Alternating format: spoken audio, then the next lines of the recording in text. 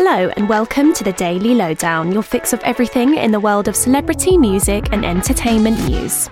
Ariana Grande has spoken out after her fans expressed concern for the singer's appearance. The Thank You Next star posted a video to her TikTok page addressing her followers directly, after many wrote online that they were worried she looked unhealthy in recent pictures. Ariana said that she thinks people should be gentler and less comfortable commenting on people's bodies no matter what they look like. The Grammy-winning singer then opened up about how fans are comparing her now to her appearance in previous years, when she was in fact at her lowest point, taking antidepressants and drinking. Ariana finished by saying she hopes that something good will come from her opening up.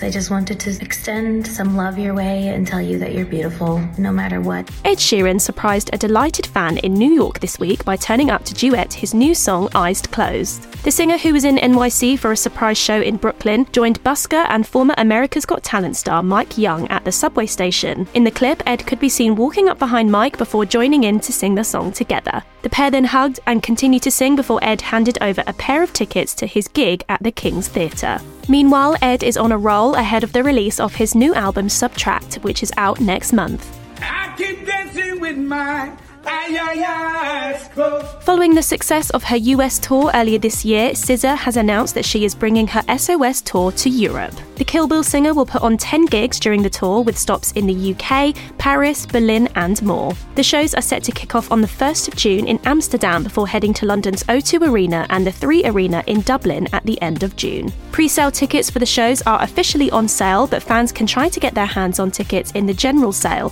which takes place on Friday.